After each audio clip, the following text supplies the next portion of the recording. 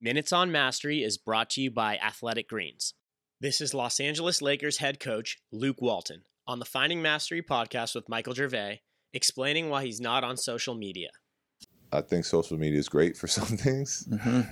I also think a big part of being present is not to be on social media and to just be in the moment. So in the meantime,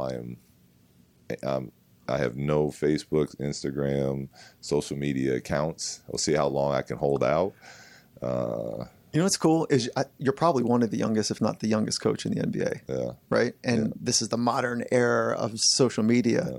And you're like, nah, there's not a place for it for me. There is a place for it. And I respect a lot of what you can do with it. You know, I mean, sometimes I'll look at my wife's phone and see what some of our friends have been doing on Instagram or whatever. But I just think as a culture and as a community, we're losing so much of our human interaction, our conversations, to just relying on, I know what Chad's doing because I've been following him on Instagram and I see what his kids are doing, but I don't ever talk to Chad anymore. And I don't believe in that. I love the human interaction in life. And I just think it's healthy for people, and the whole just text message to everybody instead of talking. So I'm trying to